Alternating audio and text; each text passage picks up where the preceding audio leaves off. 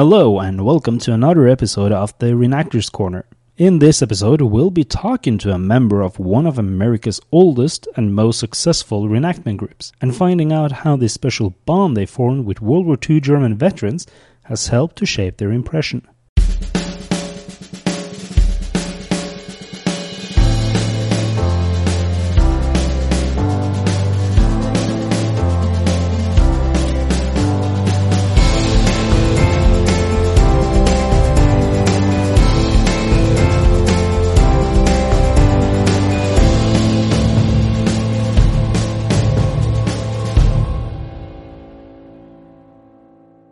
Hey everybody, thanks for tuning in to another episode of the Reenactors Corner podcast. This is Chris here again with Lasse. How are you doing today, Lasse? Well, there's a new heat wave here, so I'm actually doing terrible. I'm sweating like a pig, but it's fine. I got a weekend this week. I got an event this weekend. That's very exciting. I'm glad to hear that.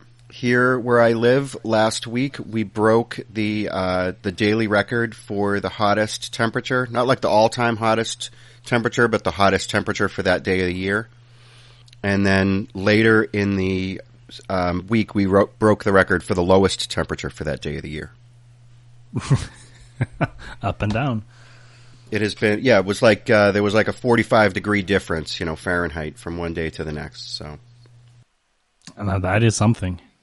But I am pleased to say I'm going to have a great day today. Some guy on Facebook was giving away 11 free typewriters, so I'm going to go drive 2 hours and pick those up today. Are you kidding? I'm not kidding. I'm dying. Oh my god. So, you have enough. I am, it's going to be a bad situation. I'm a little worried that the building might collapse just from the sheer weight of the typewriters. I'm going to go pick up another 400 pounds of typewriters today. But got to have 50 typewriters. So, anyway, I am pleased today to announce that we have a special guest on the program who I'm excited to talk to. His name is Will Reynolds. He's a longtime reenactor with the 7th Company Großdeutschland group here on the East Coast of the United States, and there's a lot of cool stuff that we're going to talk about. So, Will, thanks for coming on. Happy to have you on the program. Hey, thanks, guys. It's a real pleasure to be here, and I'm looking forward to having a little chat. So I guess just for the start, why don't you just kind of sort of introduce yourself and maybe talk a little bit about what you do for World War II reenacting and how you got interested in it, how you got started doing it. Yeah, sure. I'd be happy to. I live in New York here in the United States. Not the city, but way on the west side there, close to Lake Erie.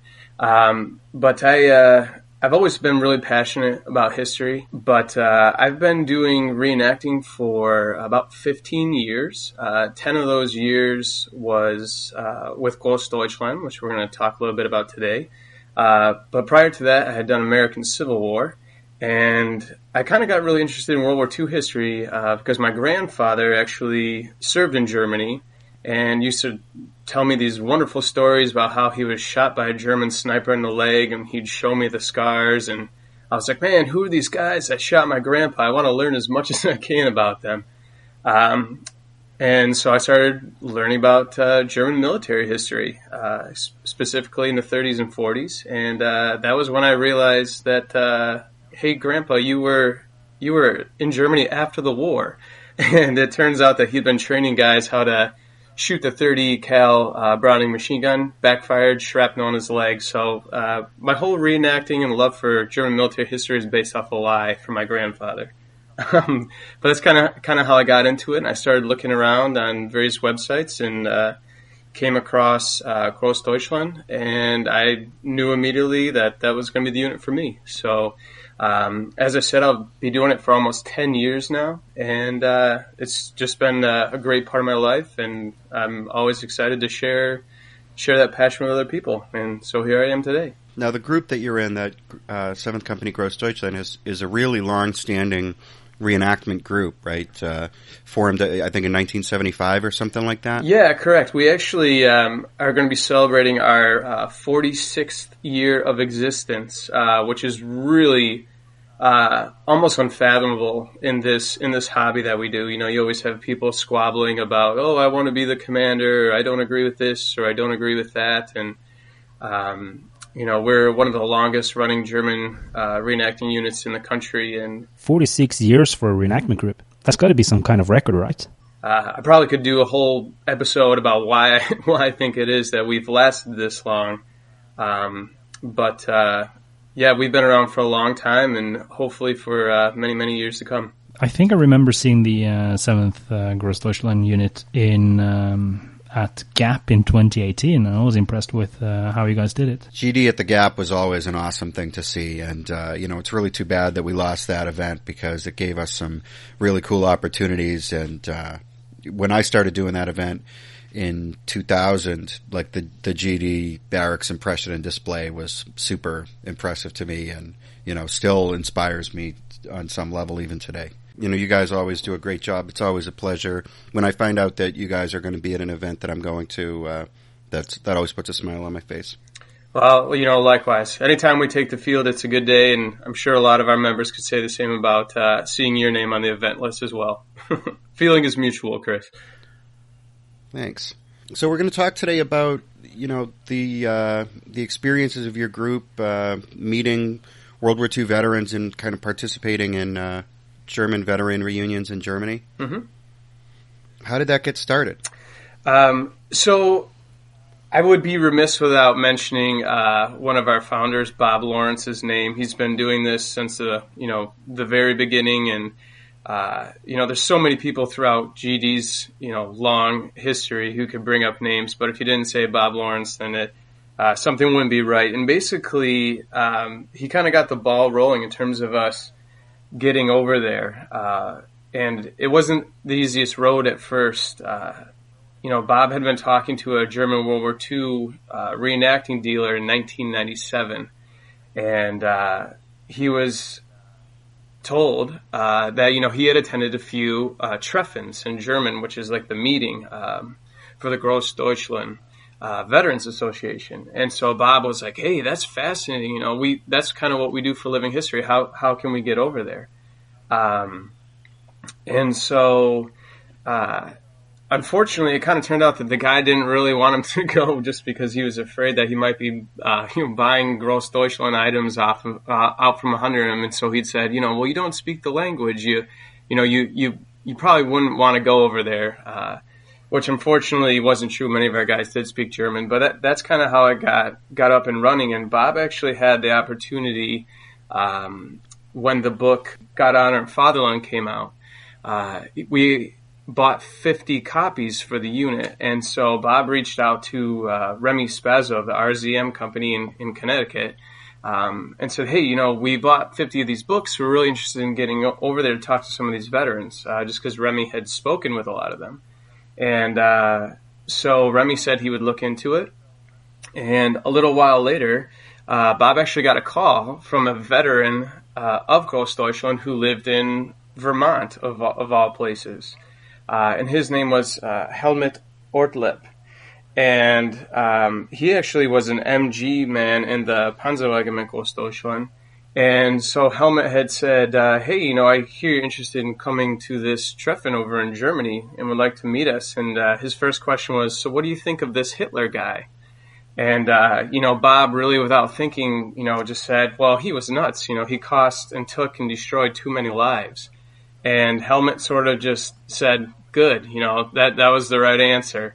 I think that there was kind of this stigma, like, wait, there's these Americans that want to come to Germany to meet us. They were afraid that maybe there was some ulterior motive beyond, meeting veterans and learning more about the history, kind of what they did. So that kind of pleased Helmut, and he said, well, I'll talk to the heads of the GD Treffen in Germany and see what we can do about getting you invited over. So fortunately for us, in 1999, they invited us to come over, and we headed off as a unit over to Germany. There was about 19 guys in the beginning that headed over. And that's kind of like the first phase of our journey over there. I can't imagine what it must have been like to go to Germany in the late 90s when so many World War II veterans were still alive, and have the opportunity to meet and talk to those people at a veterans reunion must have been absolutely incredible for those guys. I remember, in the early 2000s, how big of a deal it was that your GD unit was able to go to these veteran meetings. It was like everybody in the hobby, everybody in the World War II reenacting hobby knew about it and talked about it and was jealous about it. And even the unit that I was in at the time, we tried to make some contact with some veterans of units that we portray, but they really weren't like receptive for the most part to talking to reenactors. I think they kind of took a dim view of it, or to be more specific, there was like one guy in particular that I was able to make contact with, and I think probably I could have handled it better. I was sort of naive at the time, so maybe there was like a two-way street. I mean, Bob Lawrence, the former GD commander from that time, he's like a hero to me. I'm sure he did a great. I'm sure he knew exactly how to navigate what was a very difficult situation. But what about you? Did you ever get a chance to go to these meetings yourself? Yeah, actually, I did, and it's really quite the opportunity because you see a lot of units, especially larger units, say like, oh, you should join us because we have a troop truck, or we have a Stug, or we're looking into buying a Panzer III or a replica, and so there's all these things that kind of are enticing. And one of the things that really stands out about GD is being able to say like, hey, we have a lot of first-hand accounts and had the ability to actually go to some of these Treffens and like really form some real bonds with these guys and be able to call them our kameraden or our brothers. And I was actually fortunate enough to go twice. The first time was in 2011, and Bob has this famous saying, in terms of like herding cats, because when they first went over in 1999, there was 19 guys from GD that went, and you talk about trying to assimilate yourself. It really was a highlight for me being able to say I've been over there and like talk to these guys and learn from them and created those bonds and friendships with them. How often did these meetings take place? Was it like annually? Yeah, so it happened once a year. They would do it, and I believe the first one took place in 1951, I think. So a couple of years after the war. But yeah, they usually would happen once a year, and they've been going strong up until recently.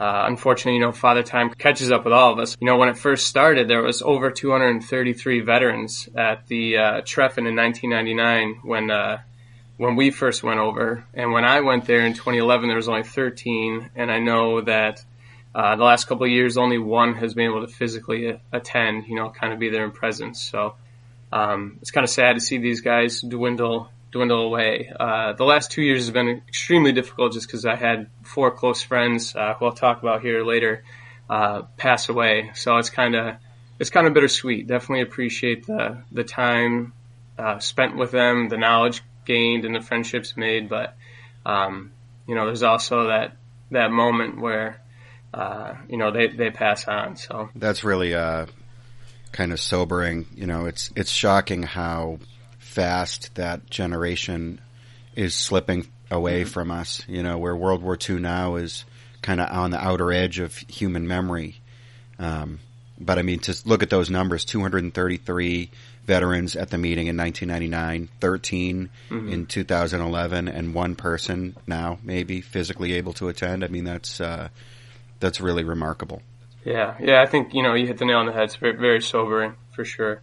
I used to be in contact with some World War II veterans, and there were a number of World War II German veterans that I was able to spend a lot of time with. But as of, I think, last year, all those people have passed on now.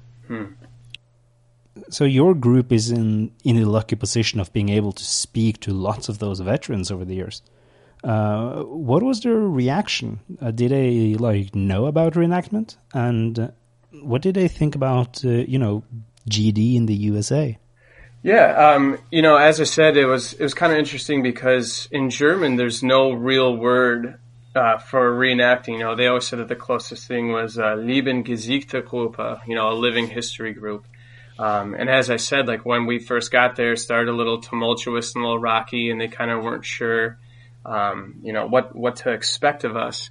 But Bob, as I said, had them go upstairs, change, get ready. They came down, started meeting some of the veterans and started talking. And I know we were very fortunate because we actually had Major Heinrich Goebner. They call him Head Goebner. He was in the 3rd Battalion, Panzerregiment Großdeutschland. And he was assigned kind of as a liaison officer for us here, GD USA, meeting the actual Großdeutschland veterans. And, he spoke excellent English. He loved the history. And, from the get-go, it was like a great relationship was formed with him. And, so it kind of started off a little awkward, and then there was the opportunity, when you go to the Treffen, you get there, you show up at the hotel. They usually take you to the Panzer Museum there in Münster, which is just, if you ever have the opportunity to get there, I suggest it. Just so many armored vehicles, a lot of history, a lot of objects to be seen. So usually we'll go there. Some of the veterans will walk through it with you and kind of share their stories, and you get to see all the armor. And then you go back to the hotel for cocktails or dinner. And then the Bundeswehr actually they used to put on a large dinner. So the Großdeutschland veterans would come and they would have speeches and everything. And, that's always very special. But one of the coolest things is just being at the hotel and kind of intermingling with these men and sharing some drinks and the stories. And I know that when I was there, but as well as it seemed like every single year, if a new Großdeutschland member would show up, the same thing would sort of happen, would be that, we'd take out some of our pictures from our events and we'd be sharing them with the veterans. And, they would say, I don't remember who this was, or this guy, I don't remember seeing him in our company or what have you. And then we would say, oh, no, like that's us, that's us reenacting, like this is recent. And, Bob shared a great story about, one of the veterans was going through looking at the book and he said, where was this picture taken? And, Bob said, oh, it's in Baltimore. And the veteran kind of looked at him and said, okay, all right, and kind of stared off for a bit and then said, where in Russia is Baltimore? And That's great. He said, no, it's Baltimore, Maryland, like this is us. And then from that moment on, he goes, wow, that's amazing that this is now. You look just how we looked, like so many of these images. And so that was always great, being able to show kind of what it was that we do and how we really try to emulate what it was that they did and how they would have dressed and the authenticity. It just was exciting being able to share that experience with them. That's such a great affirmation, that to have a World War II veteran of the unit that you portray look at pictures of your reenactment and think that it is real. Yes, indeed. And I think that, unfortunately, in reenacting, sometimes it seems like there's not a lot of institutional memory because there's kind of a lot of turnover in reenacting over time, and I think a lot of people might be surprised what a high level of realism your GD group had achieved in the 1990s, even, a time that I think a lot of people think that reenactment maybe was less realistic then, but in reality, it was really realistic. We actually had an older German woman, I believe this was at the Reading Air Show. She had come up and said, oh my goodness, you guys look exactly how the soldiers looked when I was a little girl. Right down to, the last detail, you look like you could step back in time.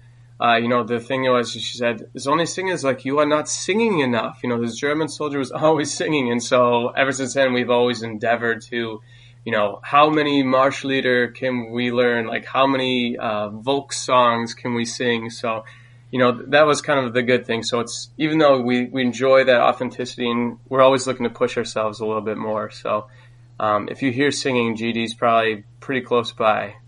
The singing that you guys do is super inspirational to me and has always been an aspirational thing, to try to be able to to have my group sing as many songs as you guys can sing. And we've had some opportunities in the past to sing together, and I those are all like reenacting highlights for me, for sure.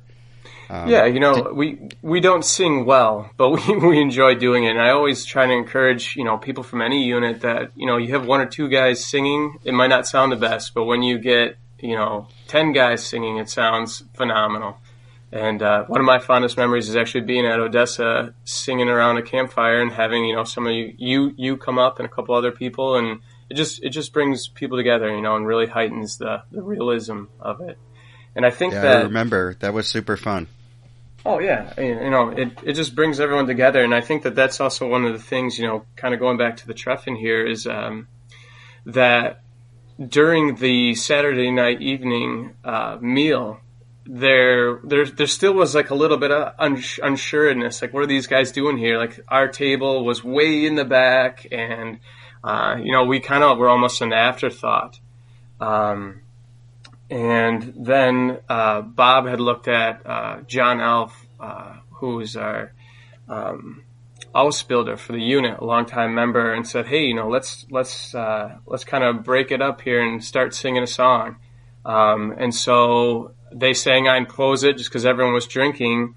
But then John started belting out Westerwald lied, and the veterans kind of like all turned and looked at this table in the back and were like, "Wow, these guys they're singing Westerwald lied." And so, the whole hall erupted in song and everyone was singing. And then from that moment on, there was groups of veterans by the dozens, like coming back to check out these American visitors in the back and start asking questions. And, so that kind of really helped break the ice. And,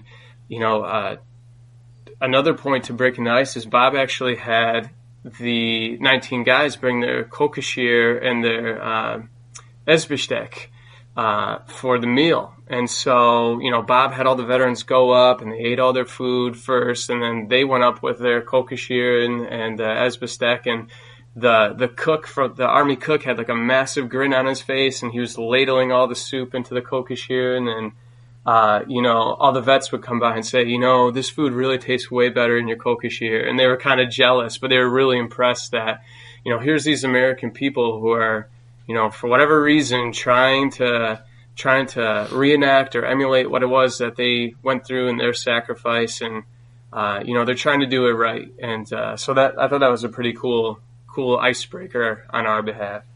I love that. What were some songs that those guys like to sing? Oh boy, oh man! It's funny because these gentlemen who are in their mid to late 80s and throughout the years just aging each and every single year, it was like they hadn't forgotten a single one. When I went in 2011 for my first time, I can remember thinking like, oh, I'm a young 20-something-year-old. We'll hang out have a couple of drinks, learn a lot, But these Soldaten, these veterans, they would sing and drink you under the table into the wee hours of the night. Like I remember I actually had to go to bed because I was exhausted, and some of these veterans were still up singing. But Ein Helle und ein Batzen, Morgen marschieren wir. It was almost like if you started singing something, they knew it. It really, truly was unbelievable. That's incredible. Yeah. Yeah, and it was kind of, I had to giggle a little bit because, the veterans would say, why didn't you show up 20 years ago? When we were younger, we could have showed you, so much more, and yet they were out drinking and out staying up all of us. So, what were some of the things that they told you about? I mean, what did you learn from them? Oh boy, it's almost endless, the amount of information that we've gleaned from them. And then, like I said earlier, it's really been an honor because now we can impart that down into other people. And, there actually was a member of the Großdeutschland, Veteran Association who he actually was an Ausbilder, during the wartime. So he was training these guys, teaching them things. So he was able to teach our Ausbilder a lot of stuff.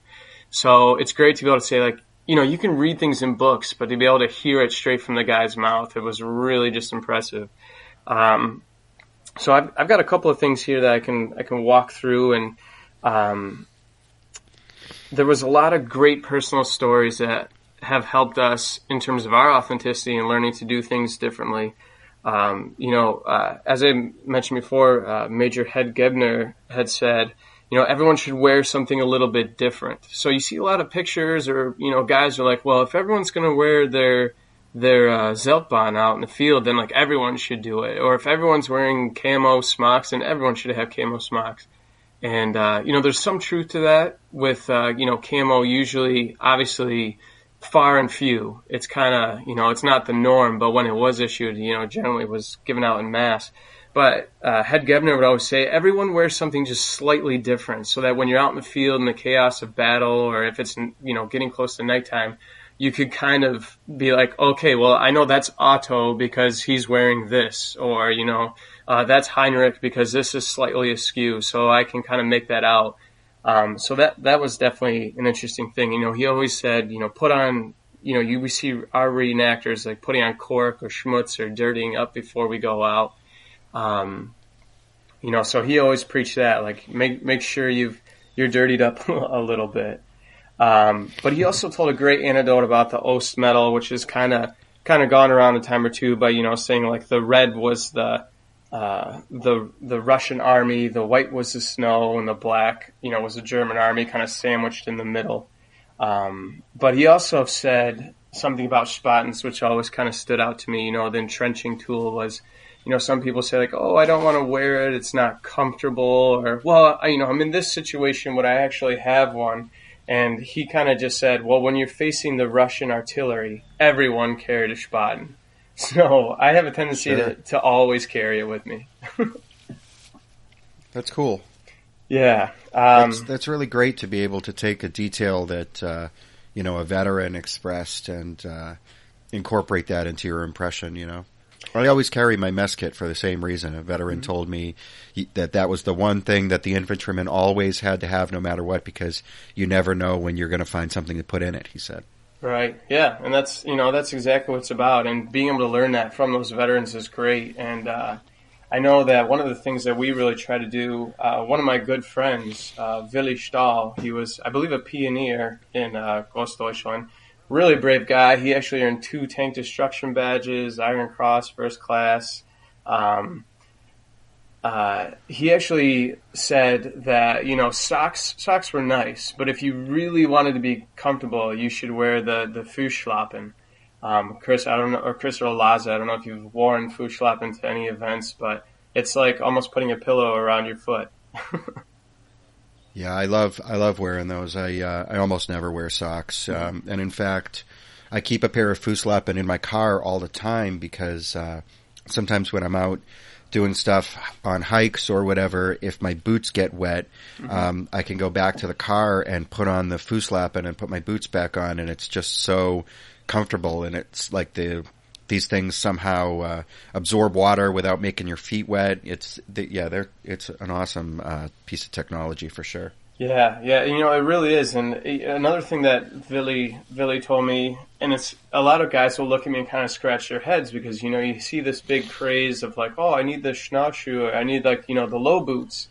And Willi told me, he's like, I never ever wanted to wear the low boots. He's like, as soon as I saw that these low boots were coming out, he was like, I knew that Germany was going to lose the war because like we didn't have the materials to, keep up with the Marschstiefel. And he's like, I always looked at the jack boots and said, like that was a proud, prestigious, Germany being a very military-minded country and like thinking very highly of their military. He said, I never ever wanted to wear Schnauzschuhe, and so I have told myself I will never wear low boots because Willi said that.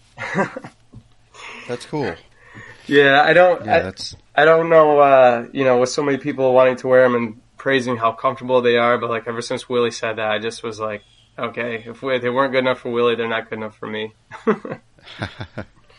So you guys were actually able to make some personal connections with some of these veterans that kind of endured beyond just being at the meeting. Were you guys able to correspond with these people afterward? Oh, yeah. Via email, via cards before, technology really came into play. Head Gebner was really close with some of our older members, and we would always be sending correspondence to them. And actually, Bob got really good at sending their wives flowers for different holidays, or if he had found out that, someone in the family had passed. And, there was definitely a super strong bond there that kind of surpassed just seeing them once a year at a Treffen. Helmut Ortleb lived in Vermont, so I know that he came to Reading Air Show many times, and the guys would meet up with him outside of that. I know he actually has a video on YouTube. If you look that up, it's pretty interesting, kind of discussing, why the Germans are at the Reading Air Show. It was great. There definitely was a strong bond, and one of the coolest things, at least in my mind, was one of the members that I met. His name was Alois Jung, and he was an 18-year-old, joined the military in 1943, ended up being a Funker, and he actually has a very fascinating story about being captured. I don't know if we'll have time for that, but, every time I spoke with him, he always would just almost talk about the war as an afterthought. Be like, oh, yeah, because I would ask him a question, he'd answer it real fast, and then he would say, so Will, I'm a teacher by trade.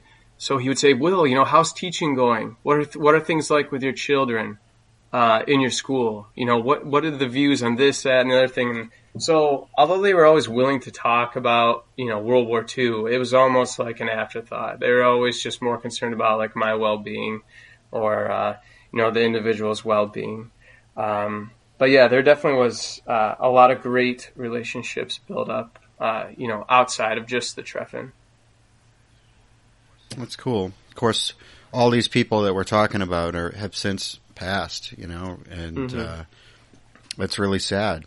I feel bad in a sense for people getting into reenacting now because they're not going to be able to have those kind of experiences, or they're unlikely to be able to have those kinds of experiences. And 20 years ago when I got started in reenacting, I used to talk to veterans all the time. And that was part of the hobby for me. It was part of what I enjoyed about events, was meeting these people and talking to them. And the feedback that I got from them was so valuable. And the stories that they shared were so influential. And it's just so, I don't know, I mean, nothing lasts forever, right? Time marches on, and every day we get further away from World War II. But it's kind of shocking to me. It doesn't feel like very long ago when I used to talk to a lot of World War II veterans, and now, I don't talk to any at all. And it's just, I'm sure that's how it is for almost everybody. Still to come on the Reenactors Corner. Everyone's personal story is different. I've talked to some veterans who would say, oh, I didn't even really think twice about the regime or the politics of the day. It's just kind of like I was young, like I was still a boy, and I just kind of was like, well, this is what I got to do. I need to fight. And, you'll read accounts or talk to veterans who say, at the end of the war, we know it was lost, but we were just, we need to stop the Russians from getting to our homeland. That was never far from their mind, was their own family.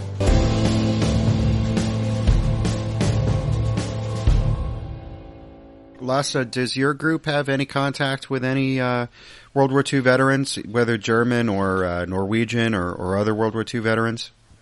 No, we don't. Not any active contact. We're trying to contact some survivors of the 9th Panzer Division, but we have been unsuccessful in contacting them. Maybe because their address have been old, or maybe they've passed away. I don't know.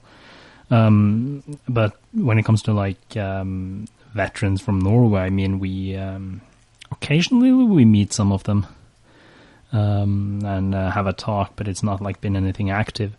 A funny thing is that before, back in the days when there were more veterans, is that a lot of the veterans from the German military station in Norway actually went on holidays in Norway way up until the 80s and 90s.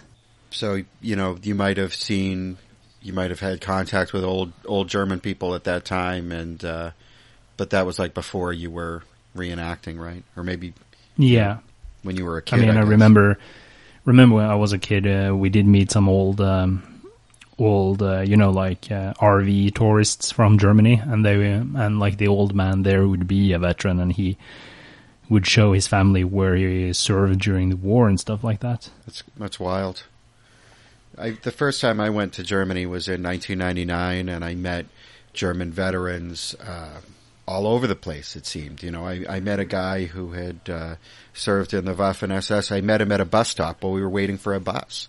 You know, he just kind of spontaneously started talking about it. I mean, it was absurd how I don't know, commonplace it would be to have an interaction with someone who had served in World War II. Never mind, you know, sometimes I'd just be like on a bus and see elderly people on the bus and think, you know, I know these people were alive during World War II. These people were adults during World War II, and I wonder what they did, you know. But of course you couldn't just approach someone and say, hi, I'm an American. What did you do in World War II, you know?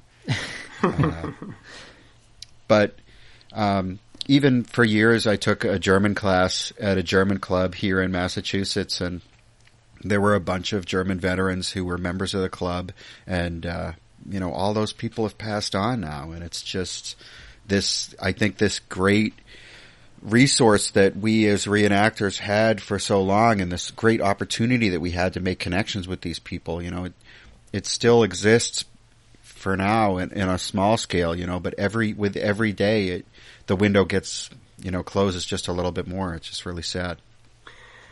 Yeah, you know, it's interesting that you say that, Chris. I don't know if you were, you know, getting sweaty palms and your heart started pounding, but when I was in Germany, I've been over a handful of times now.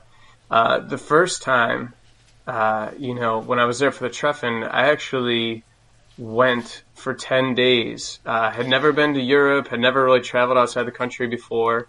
And it was nice because the first 4 days I actually went to the Treffen. So I was able to see guys from my unit, meet with the veterans, but then the last 4 or 5 days I was completely on my own.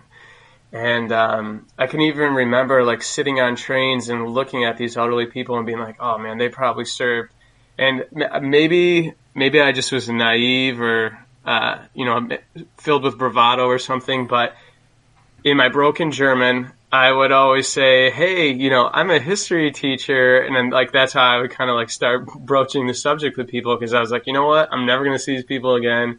I might as well give it a shot. You never know. And, I can recall being on the train. We were going to, Neuschwanstein Schloss, there in Bavaria, King Ludwig's, castle. And I was on the train. I was looking at this elderly gentleman. I finally said, you know what? I'm going to say something. And it turns out that he had been a Me-109 pilot in the Luftwaffe.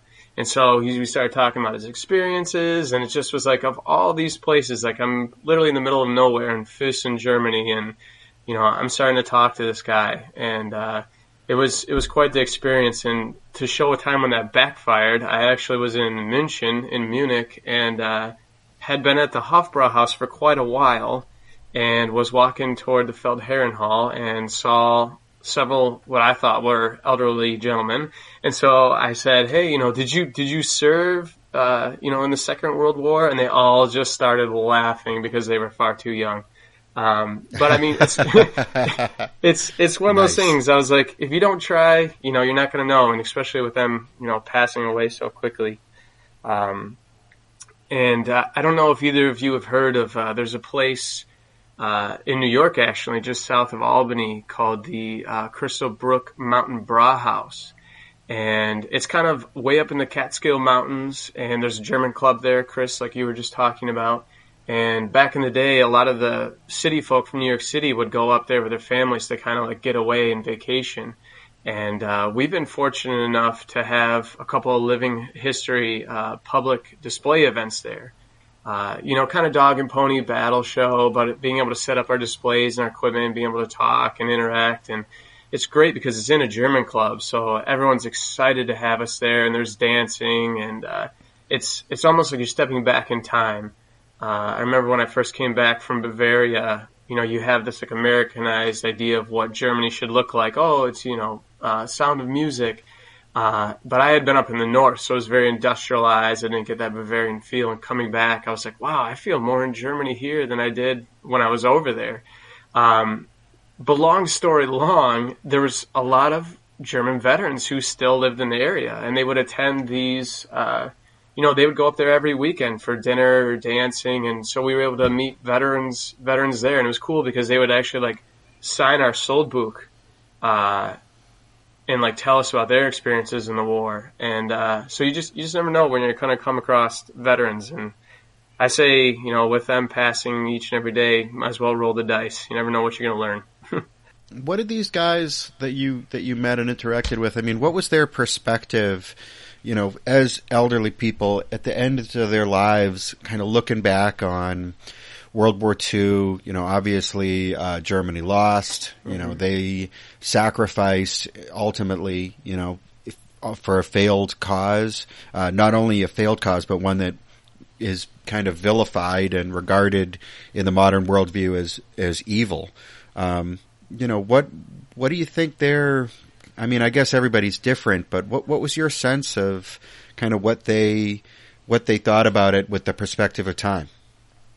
Yeah, it's one of those things, like everyone's personal story is different. I've talked to some veterans who would say, oh, I didn't even really think twice about the regime or the politics of the day. It's just kind of like I was young, like I was still a boy, and I just kind of was like, well, this is what I got to do. I need to fight for my, for Germany essentially. And, you'll read accounts or talk to veterans who say, at the end of the war, we know it was lost, but we were just trying to continue fighting. Like that's what kept us going each and every day, was that, I need to stop, especially a lot of guys on the Eastern Front, we need to stop the Russians from like getting to our homeland. Like that was never far from their mind, was like their own family. So it's, obviously there's a little bit of like a taboo with doing, World War II German reenacting, and, you never are sure how a reenactor or a veteran, is going to handle like, oh, you this is what you're doing. And, I got to say they were absolutely ecstatic about, us keeping what they did and their sacrifice alive.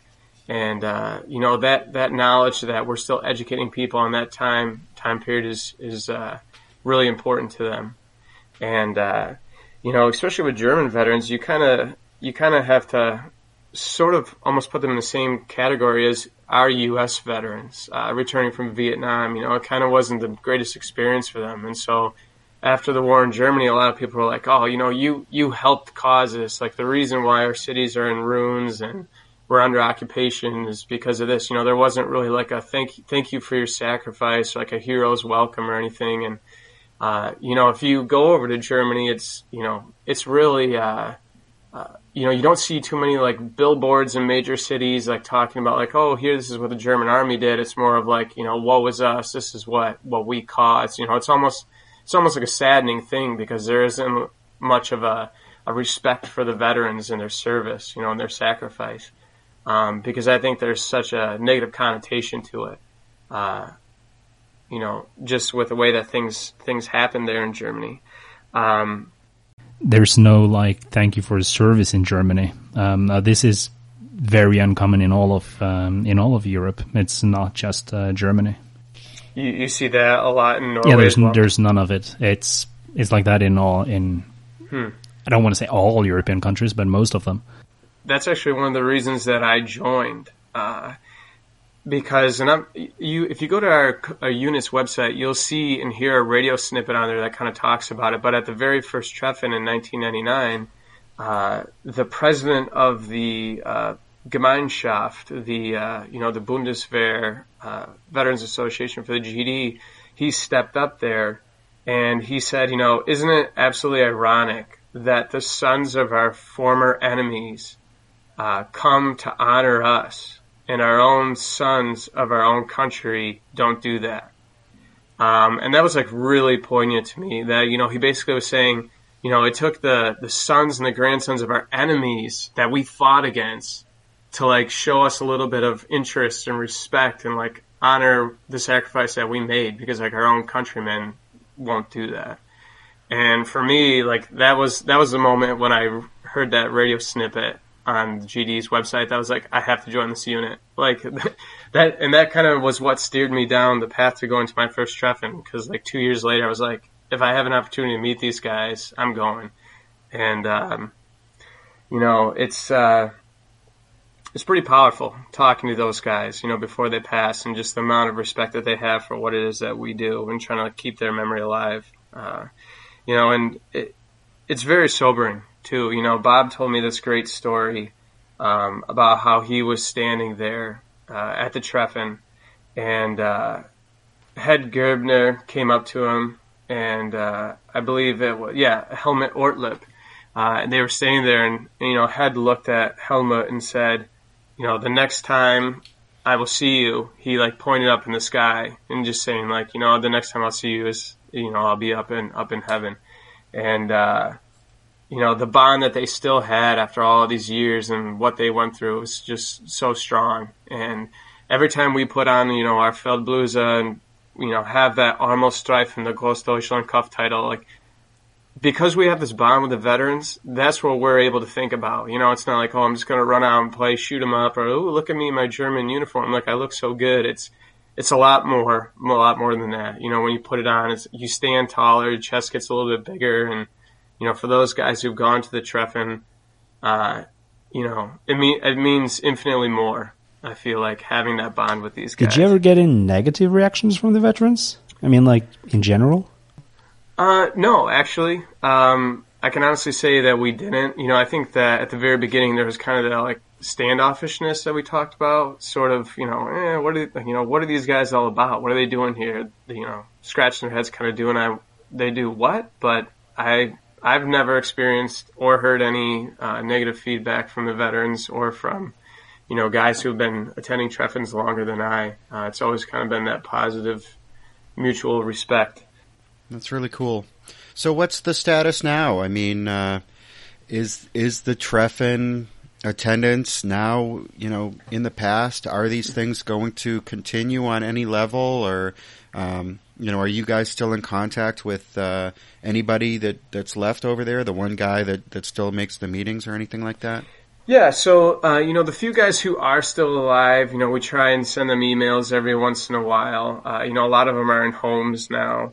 But that's one of the great things about being able to say that we've been going since 1999 is that, we made bonds not only with the veterans, but with their families. And, so, we kind of keep that alive through them. I believe it was, pre-COVID, so 2 or 3 years ago, they did have a Treffen. I think one guy went. We have a really great, friendship with, some of our Großdeutschland friends in the United Kingdom. I believe you've had Will Watson here on the show. Yeah, that's right. Yeah, I know that a handful of them went over, and I think 1 or 2 of our members went over. So it is still happening. I'm not sure what it's going to look like for the future in terms of like their, sons and daughters attending to like keep their memories alive. I know that we're hopeful it'll continue to, keep that going. They actually had a beautiful garden there with the different stones from the Großdeutschland division, and it was kind of like an honor memorial, which just because of the times, unfortunately, the Bundeswehr is unfortunately taken down, and they took the stones and put them in the museum, but it was kind of saddening to see that kind of erased. So, we're just crossing our fingers, hoping that the Treffens will continue to move on. And we've made great friendships with the likes of Michael Dürer, who's a member of the basically the German World War II Soldiers Grave Association. And so, if I'm ever looking up something on a unit or trying to track down a soldier, we'll reach out to Michael. And even with the veterans passing, there's been a lot of great ties made that.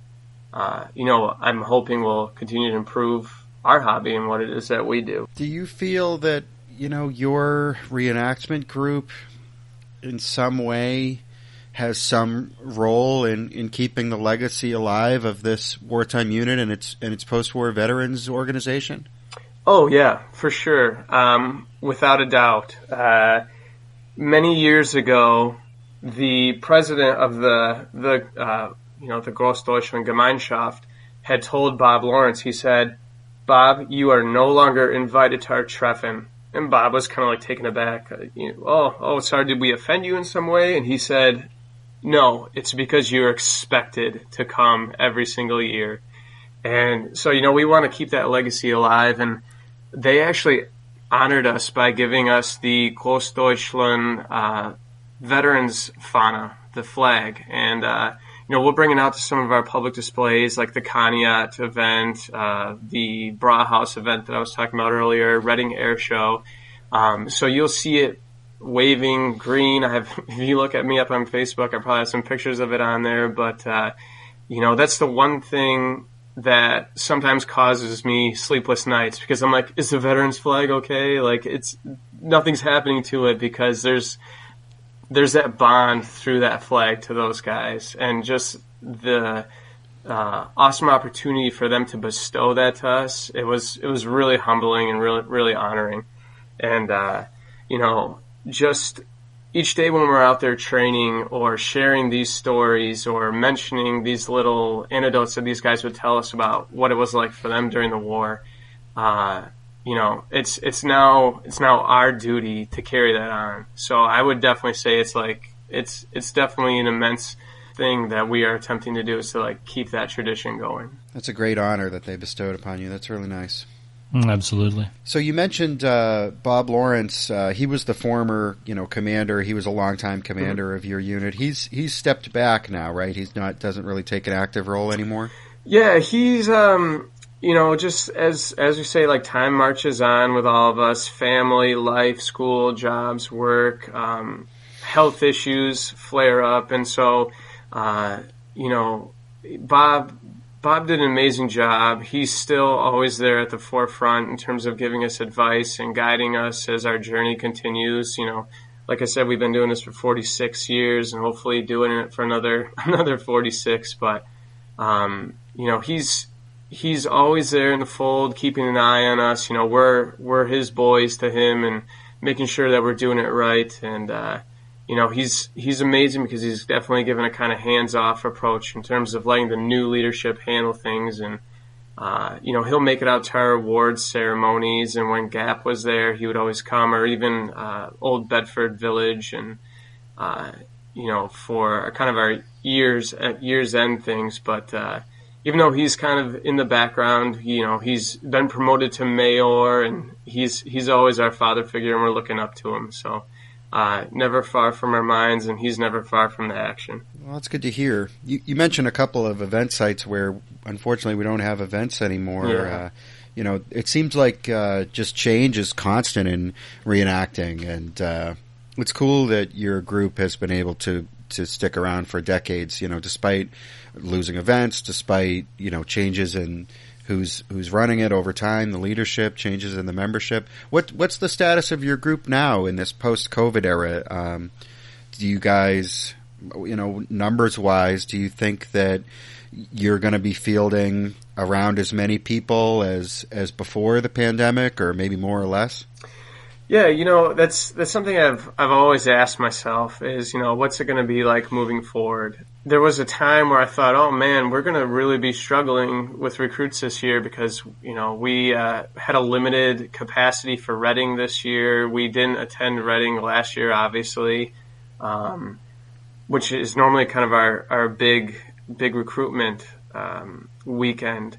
But I don't know if it's because people were sitting at home twiddling their thumbs because of COVID, or just thinking well, now if there's ever a time I'm going to get into living history, now is a good time, since I've got time to research things. But our recruitment actually has astronomically risen. I'm the recruiting officer, so I've been extremely busy with that. I think that you might see events themselves change in terms of just some of the larger ones with, the way the political climate and the way things are going. I think you might see things stay away from more public events to smaller living history events, tacticals, full immersion things. Who's got a big chunk of property where we can go and have a weekend, or do some more training events. But last I knew, our on paper numbers were almost 115 And usually we'll have 35 to 40 guys attend most of our events at any given time, which is very sizable. So, I think that the passion for history is alive and well, and I think that we'll continue to grow and do what we do and strive to get better, and we'll see what the future holds. Those numbers are really encouraging. That's great. I wish my unit to pull those numbers. Yeah, it is. And, I probably could talk a whole episode about why I think that is, but yeah, I don't know. I'm just excited for the future, and I just think about the veterans that we've met and, the hobby that we do. And I know that at one of the Treffens, Bob was sitting there, and this gentleman came and tapped him on the shoulder and said, I hear you're Bob Lawrence. Like, I'm Eberhard Wachenagel. And he was the commander of 7th Company Infantry Regiment Großdeutschland. So to have the ability, which at the time that was what Bob's position was. So being able to go to Treffen and meet the person who physically and actually did what it is that you attempt to do and portray as your impression is unbelievable. Obviously Bob used a different name, but to be able to say that is pretty amazing. Yeah, sure. What does your reenactment schedule look like for the rest of the year for you guys? I know that with Conneaut happening, we're going to be sending a contingency to that, which is, the 3rd week in August, I do believe. We have a couple events in September.